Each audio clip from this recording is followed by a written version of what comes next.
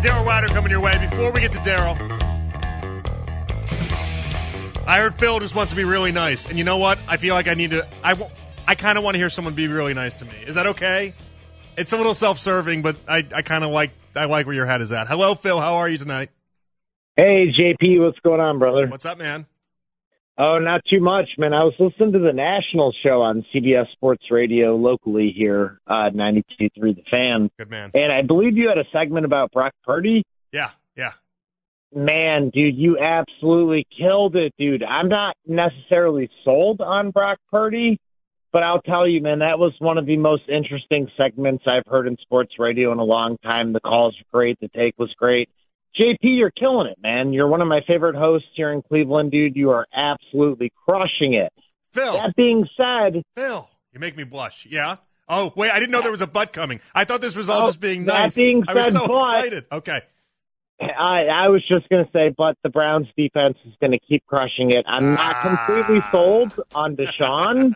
Okay. Not completely sold on Deshaun, but Browns are playoff bound, baby. Like, keep killing it. Cleveland is on top of the map, baby. Thank you, JP, for what you do. Thank you, Phil. Appreciate you, man. You see, it did. It felt good. It felt good. I hope you guys, you can always go back and you can listen to everything I do. And I hope you catch out the CBS Sports Radio shows. We got in a really big, deep Brock Purdy take. I'm happy Phil appreciated it. And without further ado, let's get to the fan focus. I almost did the really lame radio guy thing that they always do in those moments. It was like, oh, Phil, checks in the mail, buddy. Checks in the mail. But I couldn't do it. It's not me. We start off with Ken and Lima as the two of them discuss Elijah Moore. Does our coaching staff think Elijah Moore is maybe a different player than he truly is? Do you think they're forcing it? He is getting a lot of touches that I would start to probably use on some other guys. Already 3 games in? Like, I see him with the ball in his hands, and I get really excited with the ball in his hands. I'm not sure. Like, I wonder, the way they're using him is if they think he is special.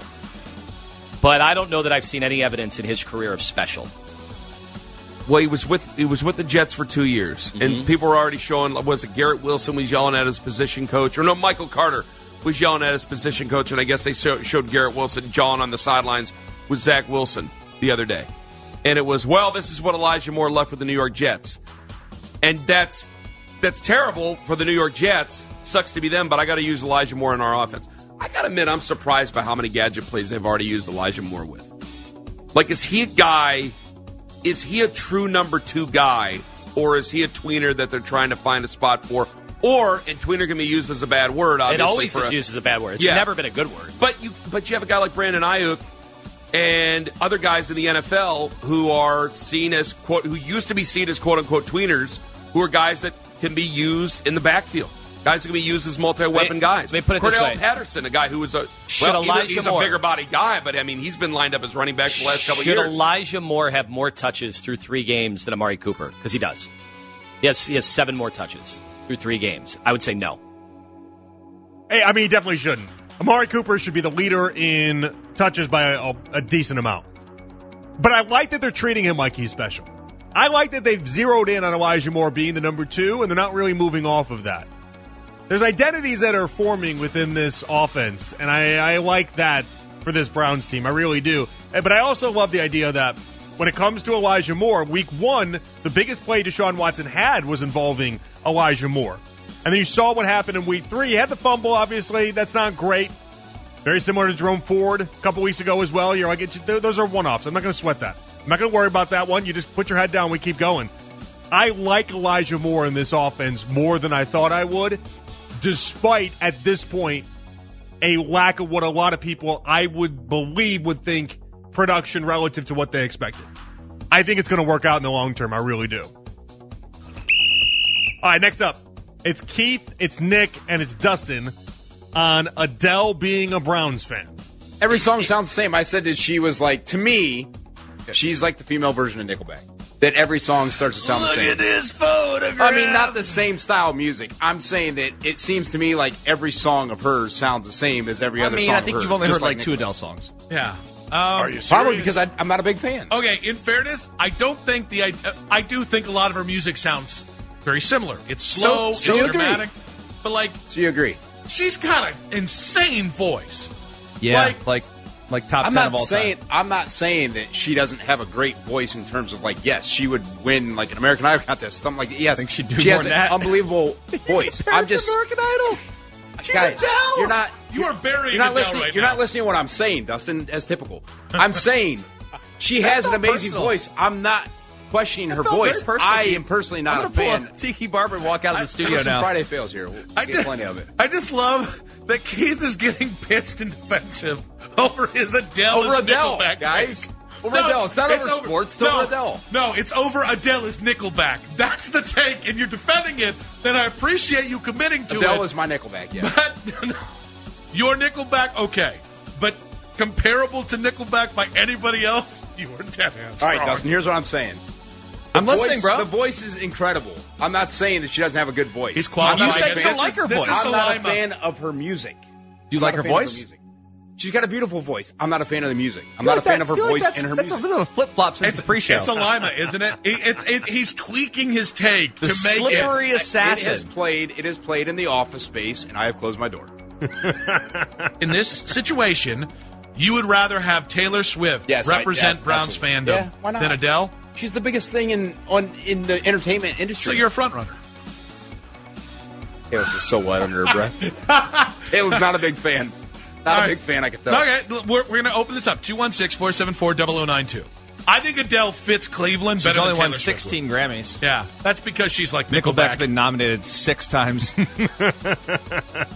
All right, even better than the audio was Michael reacting. I could see Michael's a musician. Okay, Michael. Okay. How wrong was Keith?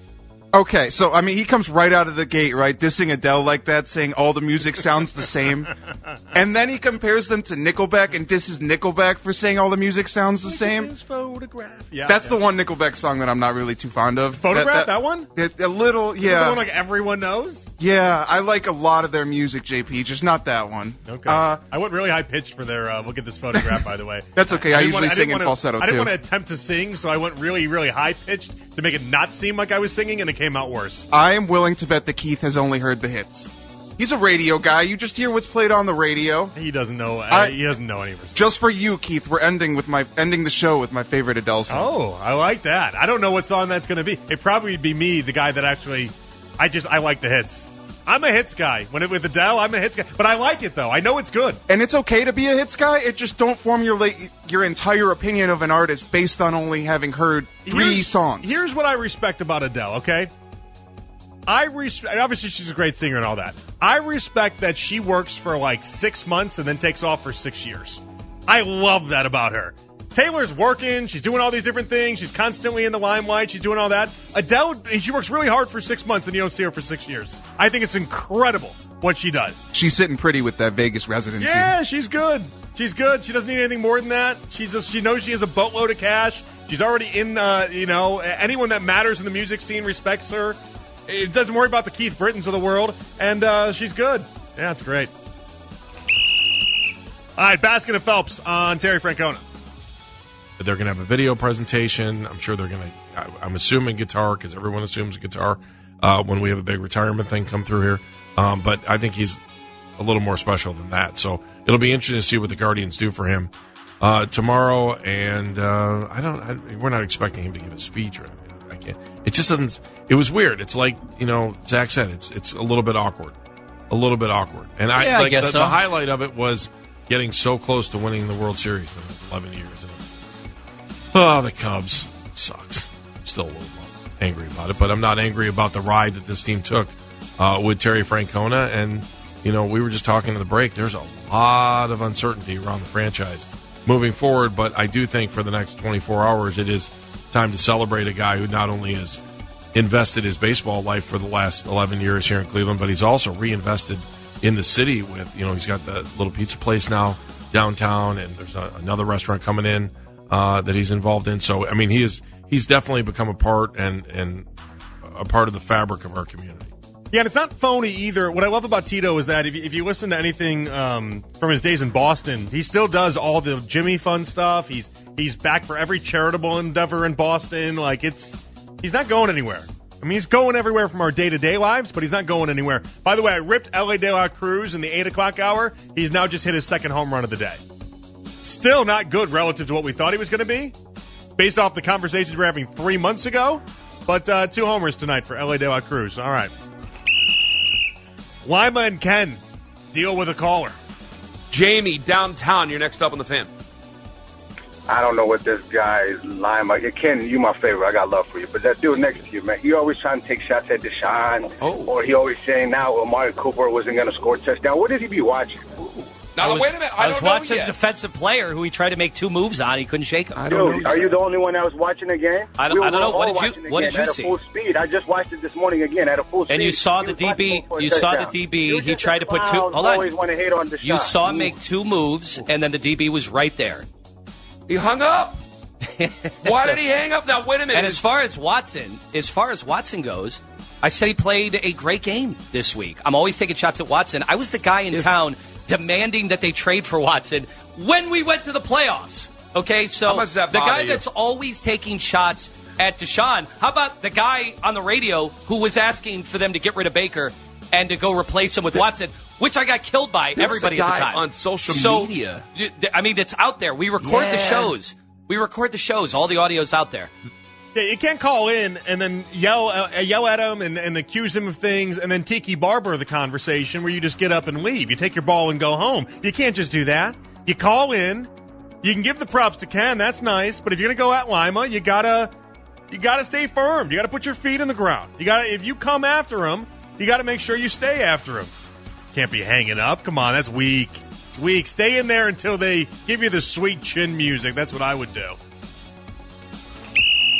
All right, Nick and Dustin on the running back situation. Running the football in the NFL when you don't have Nick Chubb is as much about your offensive linemen thinking it, your running backs feeling confident in what they're being asked to do, and everybody having designed spots. Like, honestly, that's why San Francisco is a juggernaut. Because when you're balancing Jeff Wilson Jr. and Elijah Mitchell, both guys know their role. They know how they're going to be used. I think it's right there with Kareem and Jerome. I think together, in the aggregate, you can't replace Nick Chubb, but can they replace the numbers on the ground game? Yeah, but that starts with Kevin Stefanski. And I think Kevin has shown you, like Zach Taylor has in Cincy, that when the you-know-what hits the fan, his impulse is to throw the ball all over the yard and forget about running. And I think without Nick Chubb to tether you to reality, that is kind of a fear offensively that I need washed away over the next 4 to 6 weeks. 'Cause I'll tell you, you've been in the run against San Francisco. Your ass is coming home. Actually, that's a home game. You're losing that game.